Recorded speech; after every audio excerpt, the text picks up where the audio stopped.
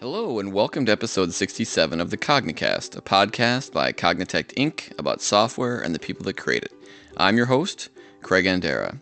Well, I don't have too much in the way of notes for you today. I am fresh back from the Conj 2014, which was awesome. If you were there, it was really great to see you, especially appreciate those that came up to say hi and to chat about the podcast a little bit. That was really, really nice to meet you.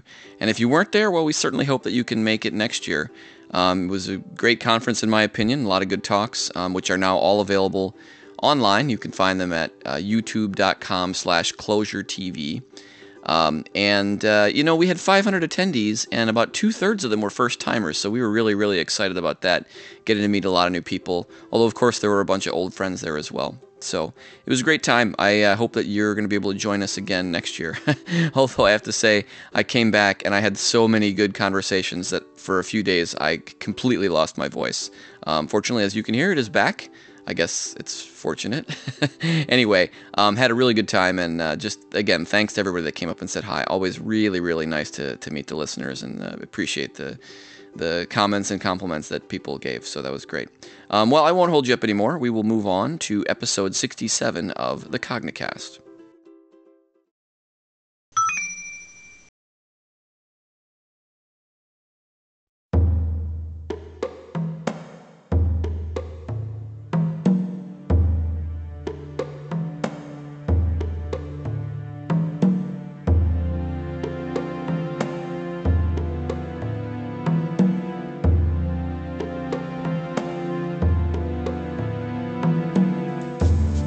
Che forza in su e tu sotteo, che flore in su mia,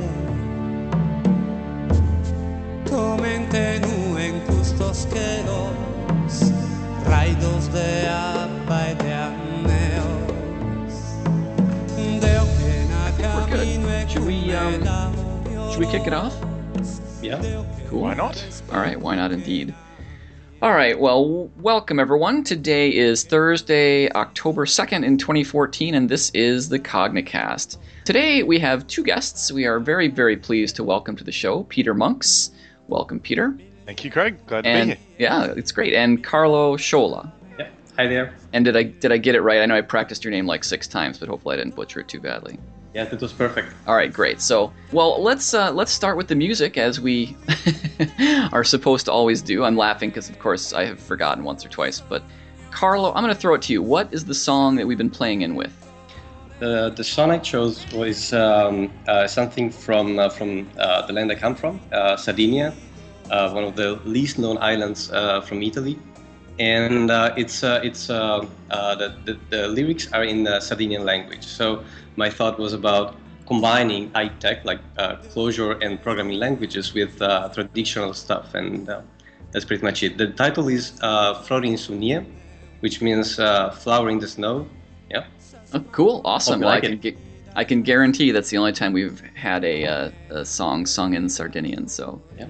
that's very, very neat. Well, great. So we are definitely happy to have you on the show. You guys actually pinged me and said we think it would be cool to have a talk from some people who are using Clojure but not professionally. And I'm like, yeah, absolutely. I mean, we know that there's a lot of people out there. As a growing language, there's always going to be a community that comes in from kind of the outside and uses it for hobby projects or for other, non-work stuff, and that's an important part of a growing community. And I think that describes at least some of the ways you're using Clojure. So I thought it was an excellent idea. You to have a specific context in which you have made good use of Clojure, which is a product called Lambda Alf. Is that the right way to pronounce that, by the way? Oh, Lambda-Alf. Lambda I Alf. guess. Oh, yeah. Okay, there we go. This Lambda Alf. All right, and so maybe we can start there. Whichever of you, maybe we'll throw it to Peter. If you could describe the project and the way in which you're using Clojure on that, and we can go from there. Would that be? And by the way, if you want to, and we'll come back to Carla as well. We'll if you want to introduce yourself a bit along the way, that would be excellent. Yeah, absolutely. Thanks, Craig. And yes, so Lambda-Alf actually is a project that Carlo started, I think, in late 2010, if I have that right. Yeah, something like that, I guess. Yeah. Yeah, so we both actually work with an open source content management system called Alfresco. It's LGPL licensed kind of document management, content management type system. I actually happen to work for Alfresco as an employee, and Carlo has worked for a number of our partners and very actively in the Alfresco community side. And the interesting thing, and the reason that LambDALF kicked off, is that Alfresco is a Java-based application. So it runs in a servlet container, and it uses a lot of Java infrastructure, JDBC, for database access, and the Spring framework, and so on and so forth. And it, as part of it, it has a number of different extension points and APIs. There's, the usual kind of REST APIs and ways of externally accessing the system, but there's also an in-process Java API that implementers can use to extend the behavior of the core system, either just by calling into APIs or in fact being called by the system when certain actions occur. And this is all very much the standard Java Spring type of development cycle. It's edit, compile, maybe run a unit test, deploy your application into a running server, test it out in the running server, and make sure everything's hunky-dory. And, that's fairly typical kind of mid-2000s style of development. Alfresco also has a JavaScript engine embedded, the Rhino interpreter, and that has some benefits from a productivity perspective. But I think, and Carlo, jump in if I get this wrong, but I think Carlo's original sort of impetus, or one of the reasons for founding LambDALF, was this idea that, there's this great Clojure language. It's got a much more productive development cycle, and as a language, it's much more productive than the Java language. What if we were to plumb this into Alfresco, wrap some of the Alfresco Java APIs in something that's a little bit more idiomatically Clojure, and then see what happens? Like, let's just muck around with it. So, Carlo, I think that one of the first goals of the LambDALF project for me was to just open up a REPL against the running Alfresco application, and just for more rapid development cycles. Otherwise, you would have to just change adding 2 characters to your source code, recompile, redeploy, wait between 1 and 10 minutes to see your changes. And what I wanted to do, I was when I started LambDALF, I was actually learning Clojure myself. So that was my first functional programming language. It was my first Lisp, and I had very lot to learn. And the best way I found to learn Clojure was to apply it to what I was doing regularly in my daily job, or aside of it. Actually, I don't think I ever applied anything of LambDALF to my Alfresco project, but hey, I was building the library as I was doing something for my company. And yes, one of the first things I've done is, trying to see how to match something which is very idiomatic in Java. I think the Alfresco APIs are pretty clean with that regard, and they feel nice APIs when you're doing Java, but then when you're doing Clojure, you are in a completely different state of mind. You need different APIs, you need different data structures, and you need different idioms to use. So I was exercising this duality of Java versus Clojure API, let's say, impedance mismatch. But then soon thereafter, I started to try, just open a REPL, and with a few APIs, I already created a few wrappers around Alfresco APIs. I was already able to explore the internal parts of the system and understand what I was doing. So that was pretty instructive, I have to say. So were you? I mean, I could imagine having a Java application in which there's no interactivity, as you say, the kind of the compile, maybe test, deploy, run cycle. Yeah. But there's one thing to say, actually. So as Peter mentioned, there's another possibility when it comes to Alfresco. You can use JavaScript, and Alfresco being a content repository, you could, with a running application, you could deploy your JavaScript into the running application and run the updated version of it. Thing is, it's definitely not like a REPL. It's not interactive. It's still faster, but it's still not compiled, but deploy and run development cycle, which is slower than a REPL can be. So the JavaScript wasn't giving you any ability to inspect the state of the program or even alter the state of the program. It was, which I assume is what you got from having a REPL, is show me what the value of this, what the state of this internal structure is. Was that a benefit, the benefit, or? That was one of the benefits. Other benefits were like, exploratory development, like let's try to put together the code in this way or the other to see if it works, and then write let's say production code with the result of those experiments, instead of having to again write your tests and mocking stuff and try to deploy the application, see if it works, and so on. Gotcha. Okay. So this is in like 2010, you said, I'm getting started with Clojure. You were able to get a little ways, but I mean, here we are 2014. Obviously, there's been a few things happen since then. So I wonder if you could carry the story forward for us from there. From my side, well, I stopped doing any alfresco stuff in my daily job activities. So the project has been a little bit dormant for a couple of years, I have to say, because I was just trying new ideas, maybe upgrading it to the latest Clojure releases, but not much development on the project until actually Peter got interested into it, and from having an insider, somebody working for Alfresco that's really interested in the library and building. That was the stimulus for continuing development. Actually, I think these days Peter is doing most of the job in trying to give a new shape to the product, to the library. If you look into GitHub, you will see different projects that are part of the Lambda family, like a Leiningen template and this kind of thing. So what's happening these days is probably trying to get it a little bit more mature, because it started as a playground for ideas more than having a solid a project for it, and now it's trying to getting a little bit more people on board and making it more serious, giving it a more serious plan for the future. Gotcha. Well, Peter, I mean, I'd be curious to hear about your side, because it sounded like there was a bit of a gap for Carlo, and you were the one that kind of did the more recent on-ramp into more active development. So what was that arc kind of like from your perspective? Yeah, it's a good question. It was actually kind of fun. I've only met Carlo, I think, once or twice in person. Obviously, he's in Europe and I'm in North America, and so it's a rare opportunity that we get together. But I very clearly remember an evening at a nightclub in Berlin, and there was a Alfresco conference going on, which I was speaking at, and Carlo too. And we met in this nightclub, and I can just remember this, fiery Sardinian talking about this wonderful new language and how he was going to be presenting on it the next day. So I went along to his talk, and he was presenting on LambDALF, or what became LambDALF. And what I really remember being struck by was the succinctness of the code, how these things that in Java had a lot of kind of formality and, boilerplate and needing to handle exceptions, and by exceptions I mean both logical exceptions as well as actual Java exceptions, and the code just being obscured, the logic whatever it is you're trying to do with Alfresco being obscured in this sort of mess of boilerplate, of formality.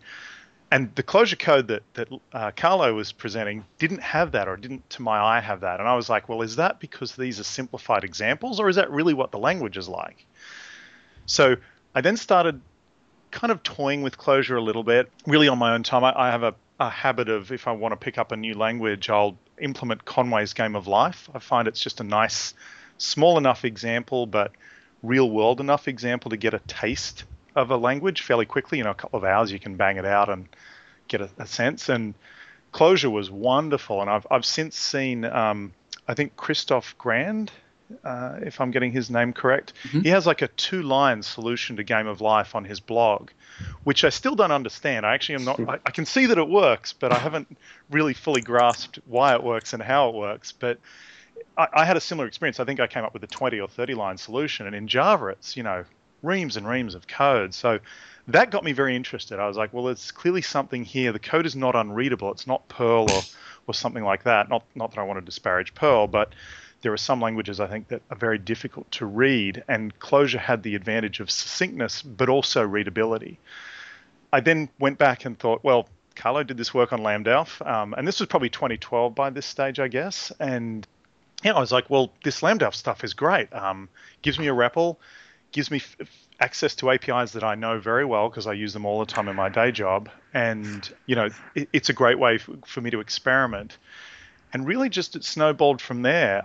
Originally, the project was built, I think back when Carlo started on it, Leiningen was still not the kind of de facto build tool in the Clojure ecosystem. I think was it Cake? There was Cake and Yeah, there was Cake for a while. They merged Cake with. for a while, yeah. And of course we use Maven extensively in the sort of Alfresco ecosystem. So Carlo had chosen Maven with the Maven Clojure plugin. I'd started using Leiningen. I think by then Leiningen had pretty much won that battle, or had merged with Cake and had become a bit bigger than the sum of the parts. And so that was the first thing, was trying to bring it over to Leiningen. And that then led to this whole thing of, well, the core Lambda library is great, and it's a wonderful way to access the Java APIs in Alfresco idiomatically. But what about all the tooling around it? What about how do other people get, on-ramped into this great set of tooling without having to learn or cobble together things themselves? And I thought, well, this is something new. It's something that Carlo hadn't done, and I actually started working there first. So I moved Lambda over from Maven to Leiningen. I then started work on a Alfresco module package plugin for Leiningen. That this is the format that we use for deploying extensions into the running system. And the idea here is the REPL, the Clojure, it's jar itself. Those get packaged into an Alfresco module package, an AMP file we call them, and then that gets deployed into the Alfresco system. And at that point, you can switch to a REPL style of kind of experimentation and development. Leiningen itself knew nothing about this format. It's not a complex format. It's just a zip file at the end of the day. So the AMP plugin was, it's again 30 or 40 lines of just file schlepping. Basically, it's a thing of beauty. And actually, another colleague of ours, another member of the Alfresco community, Mark Stang, he was interested in this as well, and started work on an AMP template. So we also have the ability now for Leiningen to generate a template project or a skeleton of a project from a template that is optimized for that AMP structure. And then the AMP plugin can pick up your project, package it up, and deploy it. So that was kind of how I came back into Lambda. And I knew Carlo hadn't worked on it for a little while, but being open source, an open source company, we do sort of have we have it drilled into us fairly early on that intellectual property and ownership is an important concept. So I didn't want to come in kind of roughshod and ride all over Carlo's work. So I actually did some of this peripheral stuff first, and then kind of back-ended. And about, I don't know, Carlo, maybe 6 months ago, we sort of agreed that we created a new GitHub project. We moved the code over, merged in the Maven to Leiningen changes that I'd made, and we kind of level set and started work from there. So the project's now on Clojure, it's on GitHub. We have the AMP template deployed and the AMP plugin deployed, so it should be a fairly easy ramp up. But and now we can get back into focusing on wrapping more and more of the Alfresco sort of feature set with the APIs, and providing more opportunities for developers to use Clojure instead of Java for the things they're doing to extend Alfresco. So this is interesting. I mean, and I want to ask you both this question. Maybe I'll start with Carlo's answer.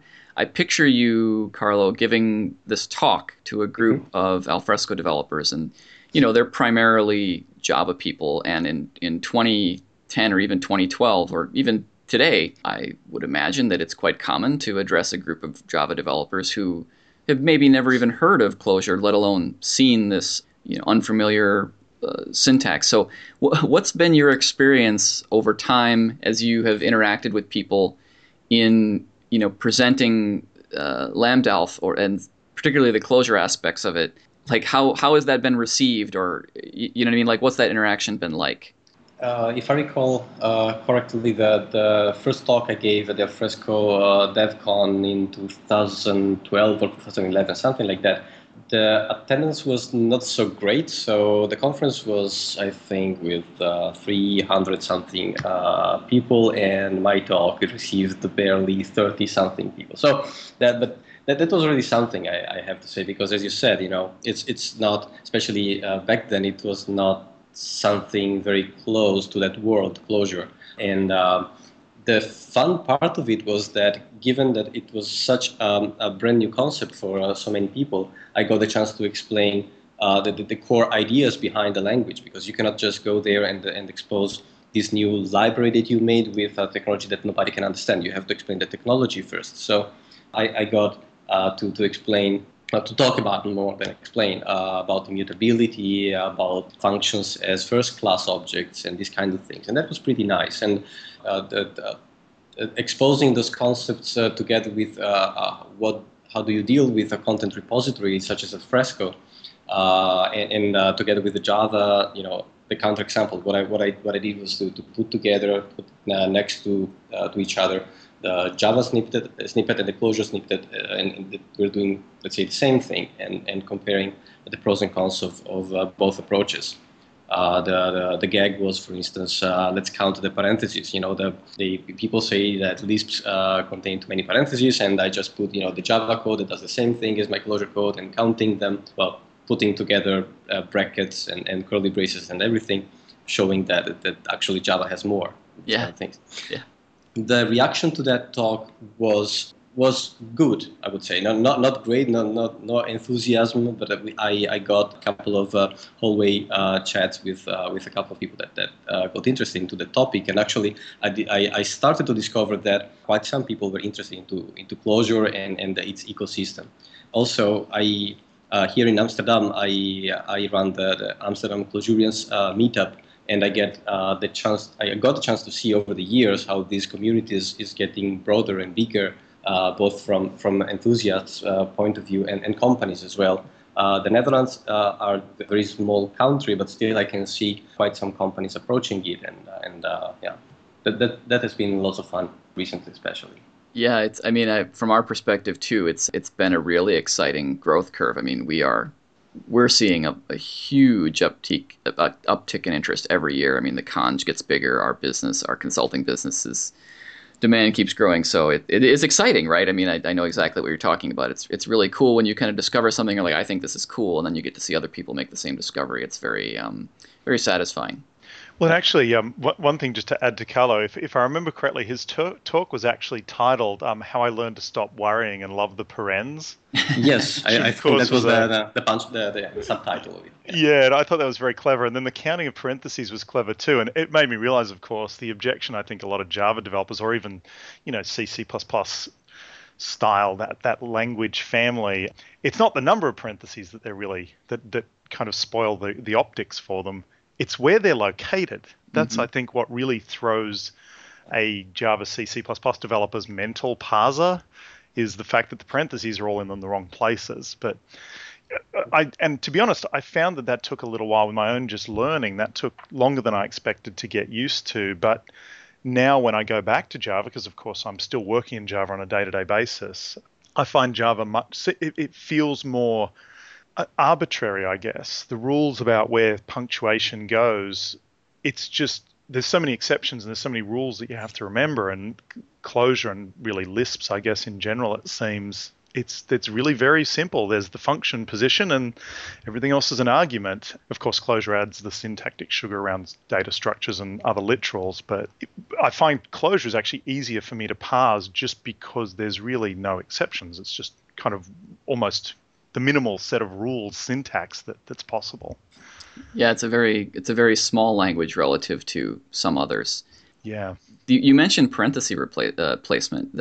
So I was at Strange Loop recently, and Stephen Wolfram gave a keynote, which was quite interesting. He presented the Wolfram language, which is an interesting concept. We'll post a link to his talk, which is already up on YouTube. People can find it there. But he presented the language, which has some really interesting features.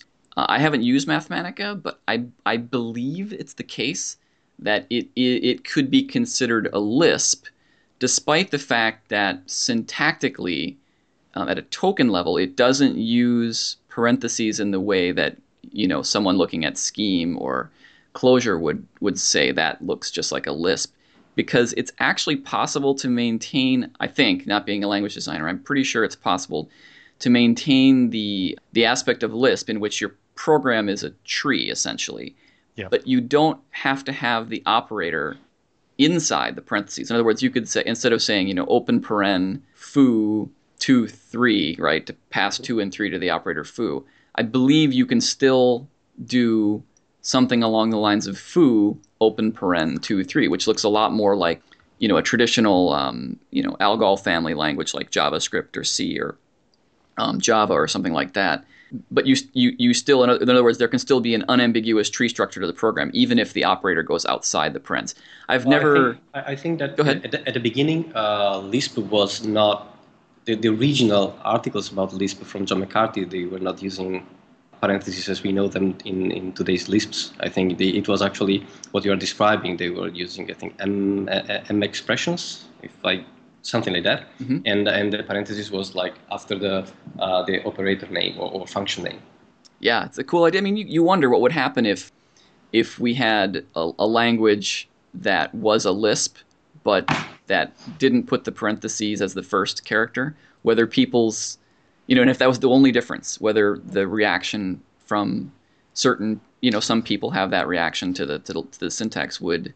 I don't think so, because if you look at, when people start to have weird faces looking at Lisp code is when they see the end of a big expression. Oh, right, right. All the parentheses that group together to the end. That's something that people cannot really process, probably. And even if you invert the order of the first parenthesis and the function name, you still have a bunch of closing ones at the end, and that's going to make to let weird faces appear around.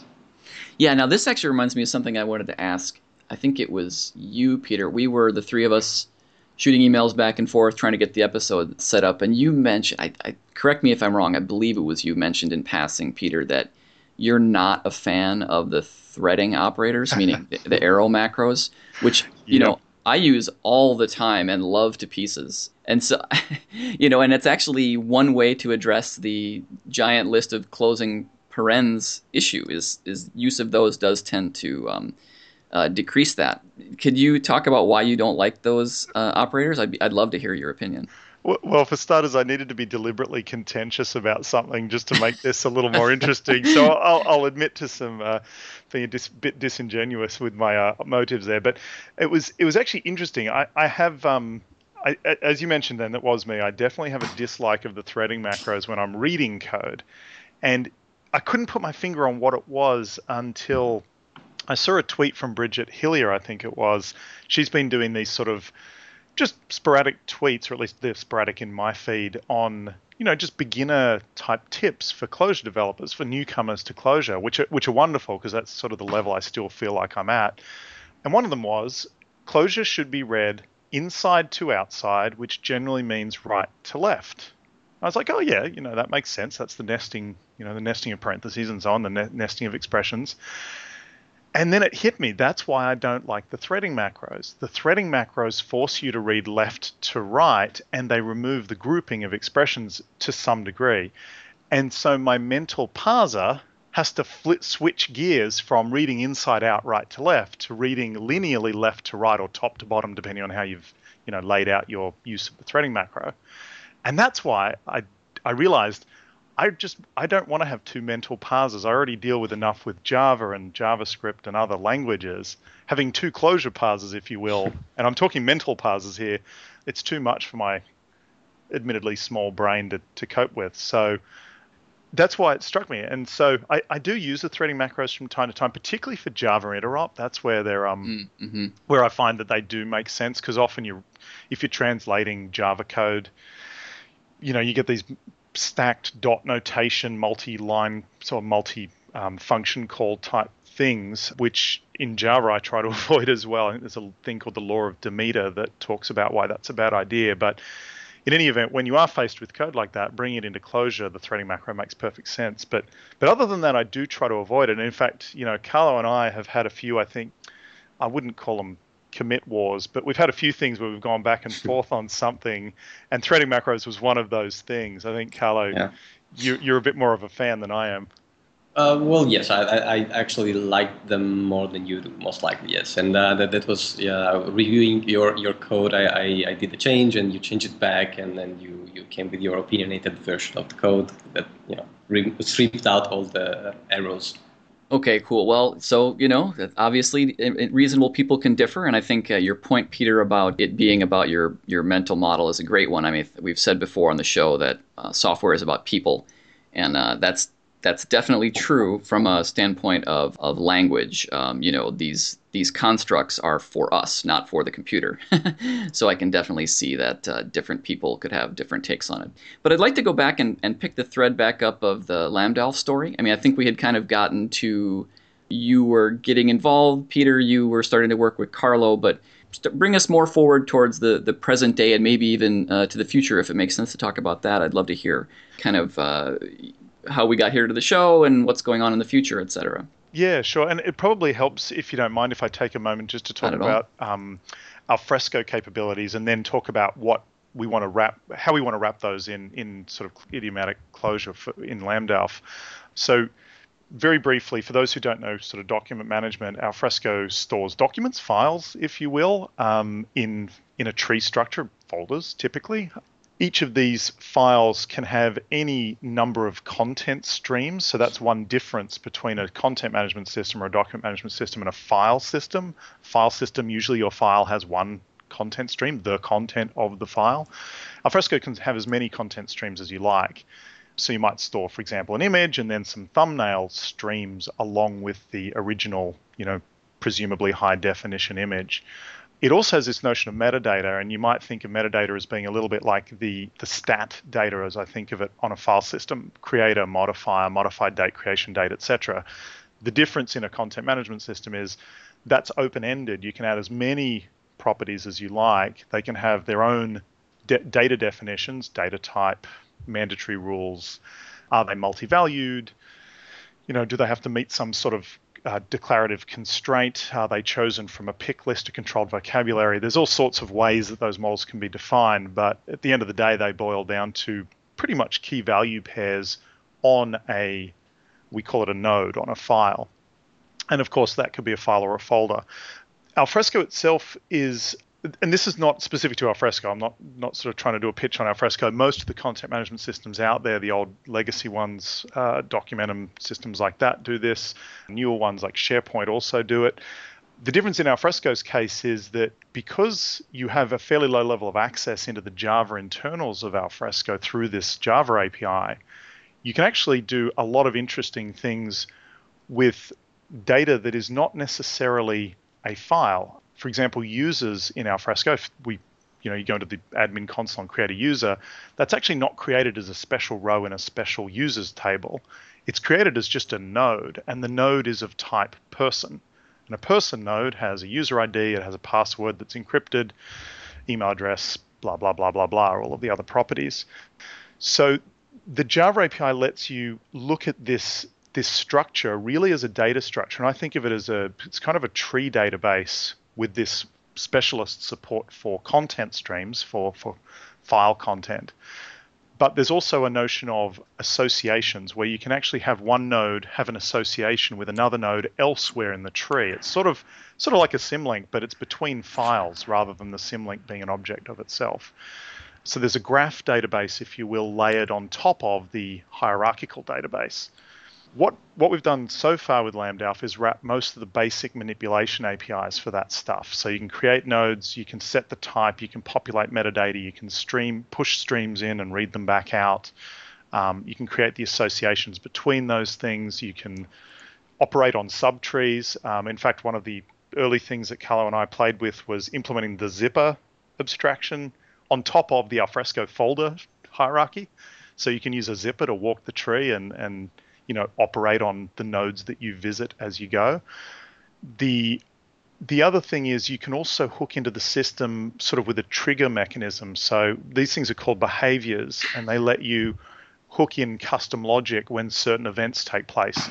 A file is created, I want to record that in some third-party system, or I want to notify someone. You could do that sort of thing with a behavior. So we've wrapped those as well, and that's actually an interesting, perhaps something we can dig into a little bit. That's an interesting Java interop problem, because the way Alfresco natively does that is it has a bucket load of Java interfaces. There's basically a separate interface for every single one of those behaviors, and there's about 60 different behavior types that you can hook into: create, delete, update, read properties, read content, etc., etc. There's sort of this huge set of these things, and they all differ slightly in the Java code.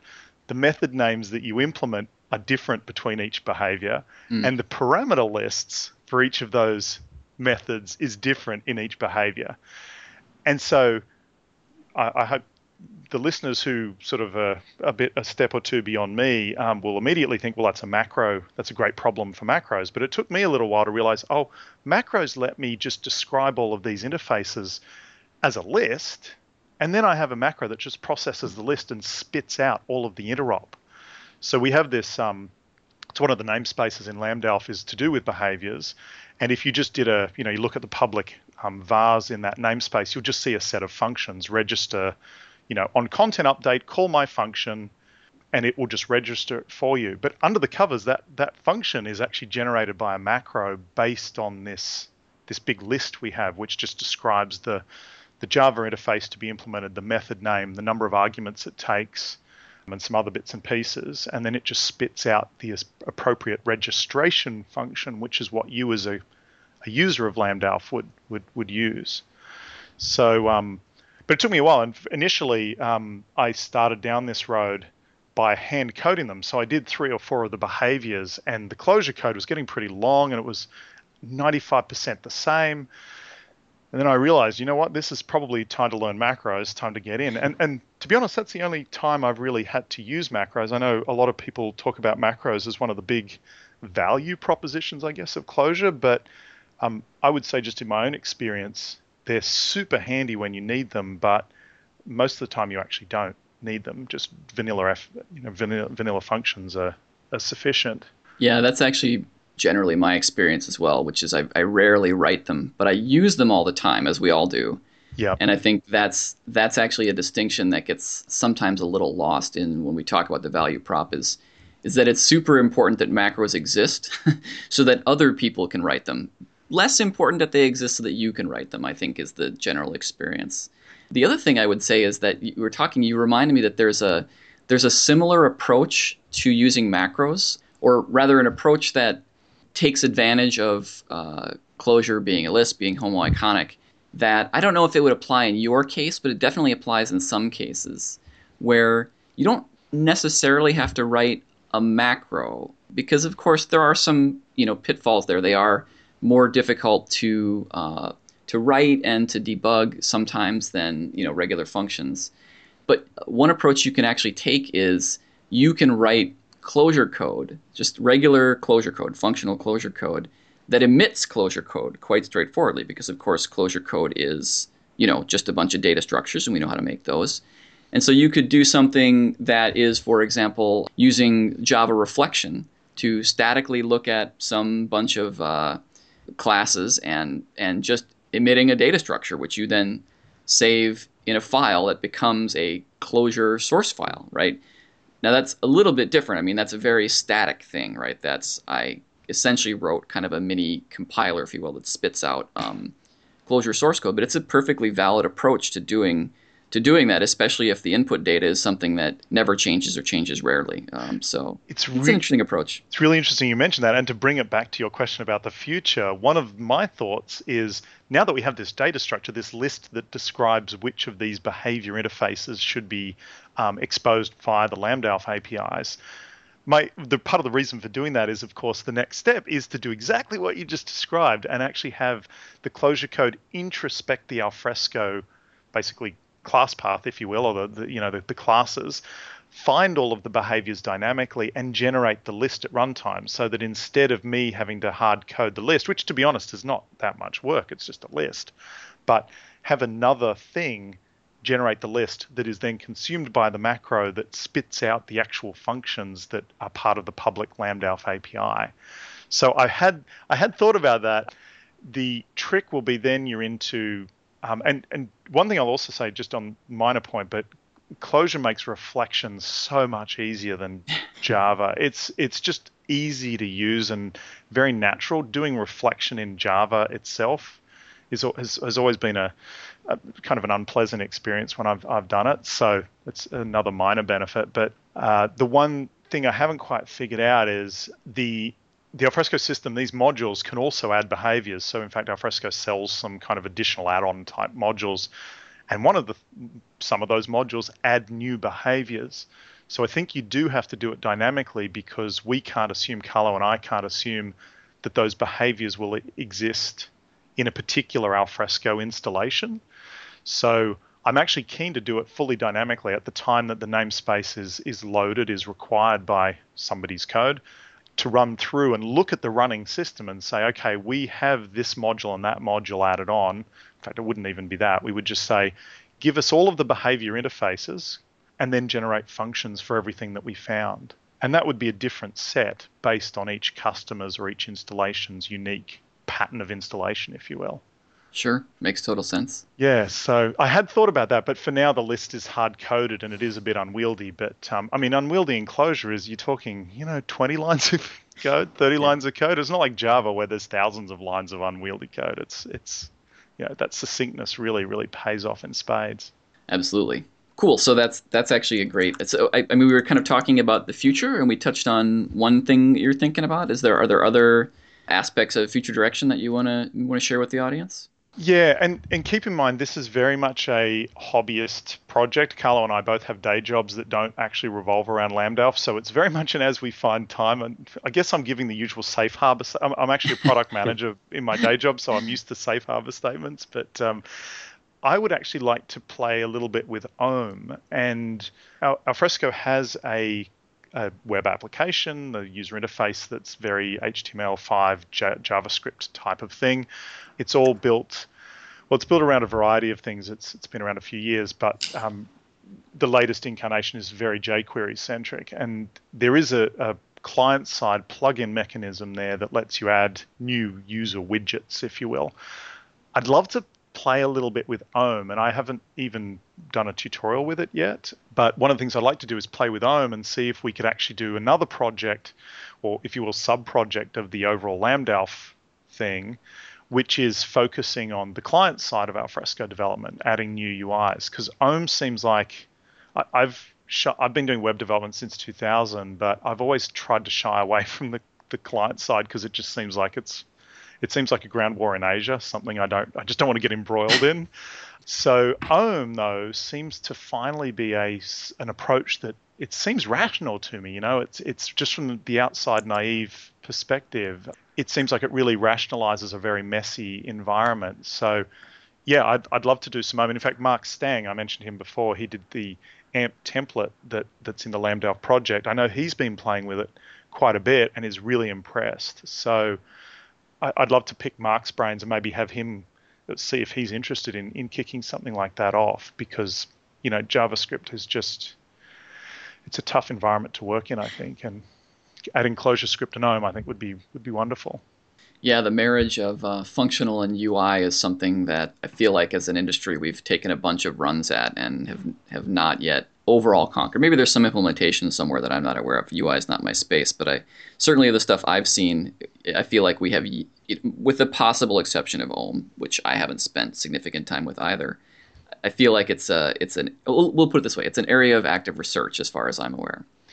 Yeah, I mean, it's really telling. I mean, I was doing client-server systems in the 90s, and it's really telling to me that we're still at a very similar level of maturity on the UI front. It doesn't feel like web development, and I'm going to make a lot of enemies in saying this, but it doesn't feel to me like, there's been orders of magnitude improvement in UI development since the 90s, since things like, Visual Basic and tools like that, which I'm not advocating. I don't think they're great tools. It's more I think a sad indictment of, or maybe it's a reflection of the inherent difficulty of providing good UI, developer platforms and tooling. So yeah, I'm excited by Ohm though. I think, and it's got, I hear it has performance benefits as well. The dirty DOM type approach and the application of deltas to the real DOM. That sounds like you get immediate benefits, sort of almost as a side effect of the pure design or the clean design. Yeah, I think the win there, and we had David Nolan on talking about this, is actually falls out of ClojureScript, which is something else I wanted to ask you guys about. The fact that in React, which of course Ohm is built on top of, some of the costs are associated with diffing, and diffing immutable data structures is trivial. Yep. So if you start with immutable data structures, and you just that cost goes a lot closer to zero. And just as that reminds me of something that I really wanted to mention, I think one of the things in approaching other Java developers, particularly those who've been doing it a long time, so they have a lot of invested kind of energy and effort and knowledge, and there's a natural human tendency to want to protect and deflect other things. And I feel that myself, with new technologies that pop up all the time. But that's actually what you mentioned about the immutable data structures has been to me the biggest liberating benefit of Clojure. The combination of functional programming or functional concepts with immutable data structures on top of the JVM has been, this sort of virtuous, triangle of features. Being a Lisp is nice, and I think there's benefits there. Having a good macro system, some of those other sorts of benefits that people talk about when they talk about Clojure are all great, but actually it's the immutable data structures are absolutely killer. They're just so wonderful to work with. And hats off to, Rich Hickey for dreaming it up and realizing that it was feasible. It's an amazing thing. Yeah, totally. Go ahead, Carlo. More than immutable data structures, which are great indeed. To me, the killer feature is the functional side of programming, as in functions as first class. That's really opening up a world of concise code for you. So specifying units of or units of logic that you can pass around and toss and reuse wherever you want. That's making your code to the point. You can really condense all you want to do in a very small amount of code.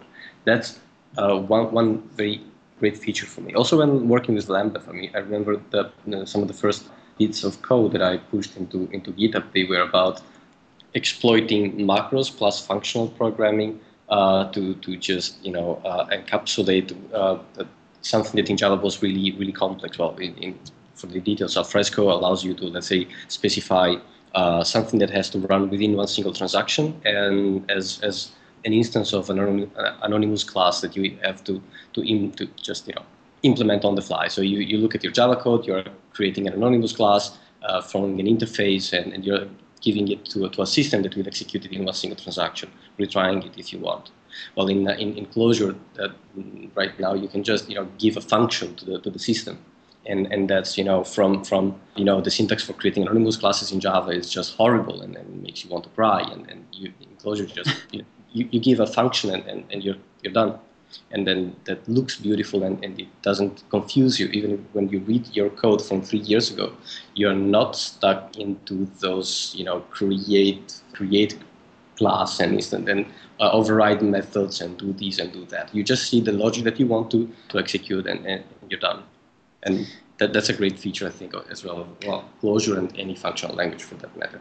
Cannot disagree with you. I was a C# programmer for a long time, and C# has had lambdas for quite a while. Java's getting them now. I actually think it's entirely possible that the introduction of lambdas into Java 8 will do more for Clojure adoption than anything else previously has, because, as you say, it's a key idea, and exposing a community the size of the Java community to those ideas could be, an additional trigger for people understanding the power behind them. So I think I'm just excited for people to get that tool, because it was a big deal for us in the C# world when we got lambdas, and when we also got Link, which is a feature that has a lot of resemblance to the holy trio of map, filter, and reduce, in Clojure. So yeah, I'm right there with you. Well, one interesting challenge, I think, is letting go of types for your basic data. That was something that took me a while. And keep in mind, I should, in the interest of disclosure, say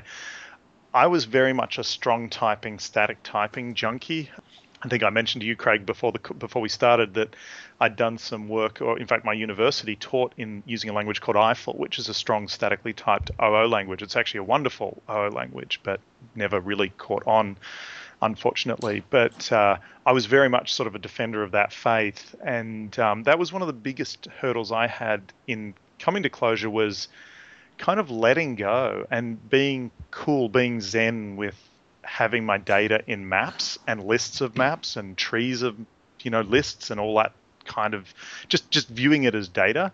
In fact, my Conway's Game of Life example, I defined a type with, for a point for a coordinate system, and then I defined a board that is made up of an array of points, and I then sort of iterated all that away, and what came out of it for me was an understanding that actually just obfuscates things. It breaks up the succinctness, and it reduces the utility of your code because you can't just apply generic functions.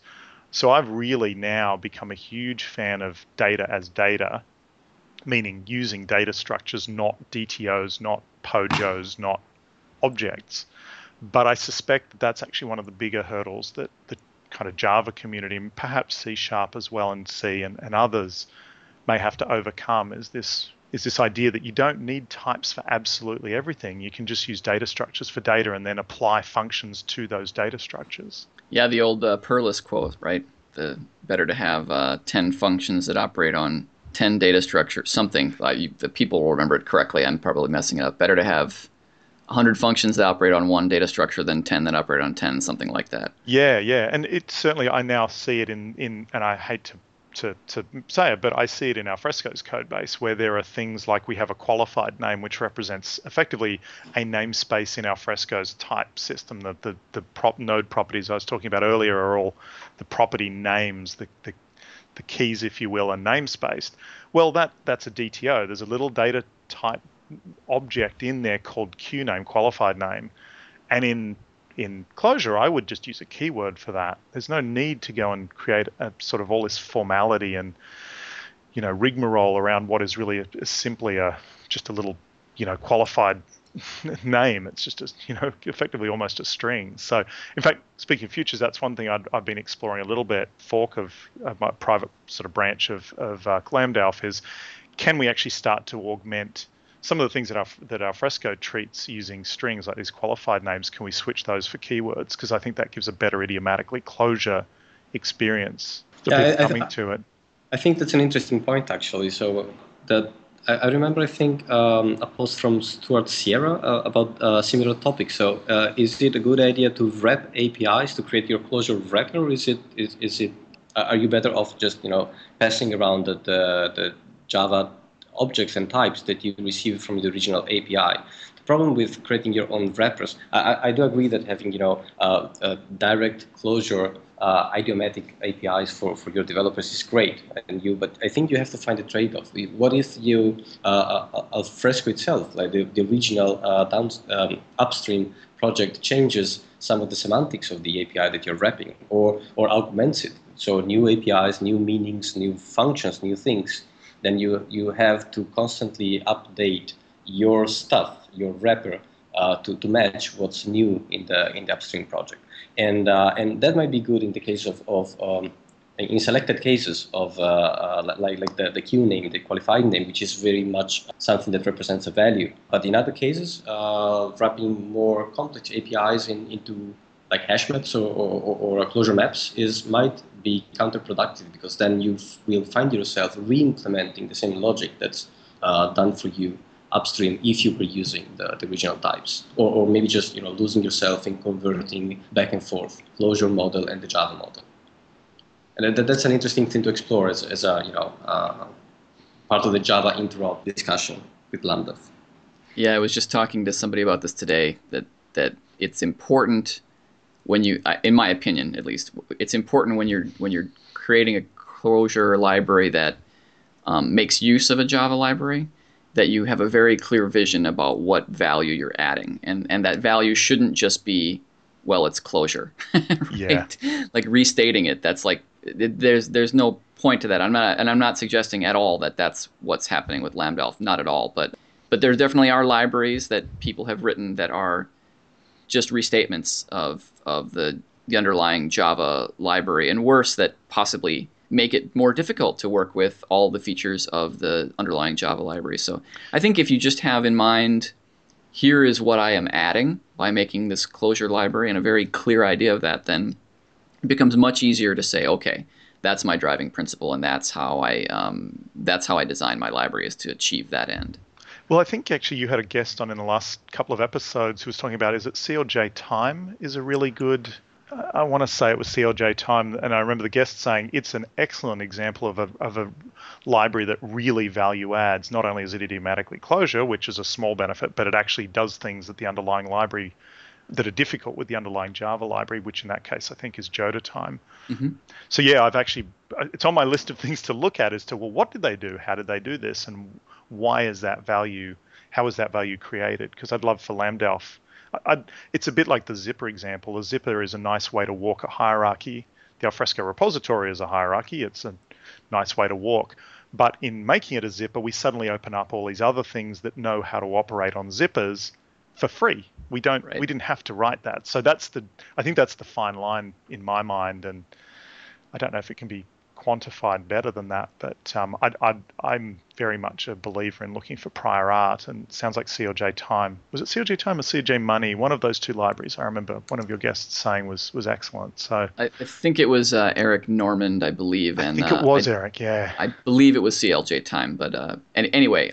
Well, okay, so we are kind of coming to the end of our time here, but that's a fascinating discussion that we could totally continue for probably like another hour. But before we go, I want to make sure that we do reserve a little time to talk about anything else that we should definitely not omit from this episode. So if either of you have any other topics that you think are important to cover this time, now would be a great time to throw those out. Carlo, you have anything else you'd like us to address? Actually, nothing specifically. I think it was just quite some fun to be here and talk about Lambda. So I'm pretty happy as we are right now. Cool. Well, we'll definitely have you guys back on at some point to.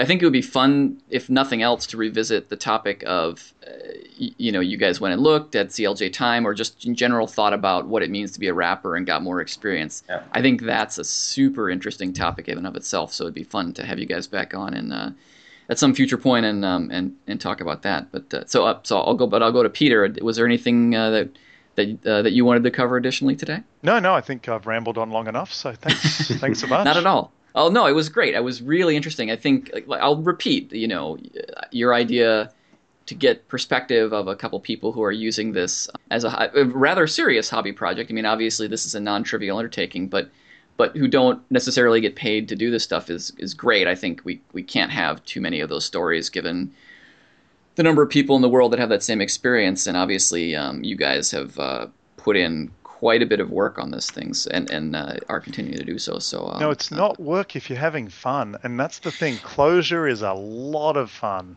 That really summarizes it for me, I think. Well, obviously, I agree with you.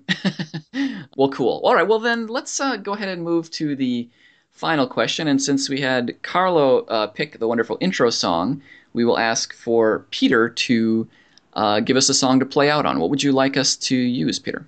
Yeah, so my pick, I have a very broad taste in music, but I wanted to pick some jazz because I don't think we've heard much jazz, and that was Blue Rondo a la Turk, which is by the Dave Brubeck Quartet. And Mr. Brubeck actually passed away almost 2 years ago, so I figured it was appropriate to give him a little homage and have him on the show. I think that's great, and I think I won't maybe go into the reasons why because I can't say I've thought this through all the way, but I feel that jazz as a genre is somehow appropriate to a language like Clojure. It just has a certain je ne sais quoi about it that appeals to me as some kind of symmetry. But the word is sublime. It's sublime. All right. Well, I will thank the both of you again so much for coming on the show. It was really interesting conversation for me. Peter, thanks for coming on a ton. Carl, thank you guys both for coming on, and wish you the best of luck with Lambda Alpha, and would love to sync up with you again at some point and hear how it's going and find out how your journey towards increasing Clojure mastery and increasing use of it in Lambda Alpha or whatever else you're using on it has gone. So it'd be fun. But thanks, Peter, for coming on the show and Carlo for coming on. No, thank you very much. Yeah, right. Thank you. Well, yes, well, it's been great. And we will close there. This has been the Cognicast.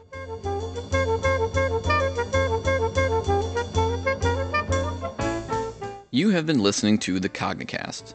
The Cognicast is a production of Cognitect Inc., whom you can find on the web at cognitect.com and on Twitter at Cognitect. Our guests today were Peter Monks on Twitter at PMonks, Pmonks, and Carlo Sciola on Twitter at Skuro, Skuro. Episode cover art is by Michael Parento, audio production by Russ Olson. Our producer is Kim Foster. I'm your host, Craig Andera. Thanks for listening.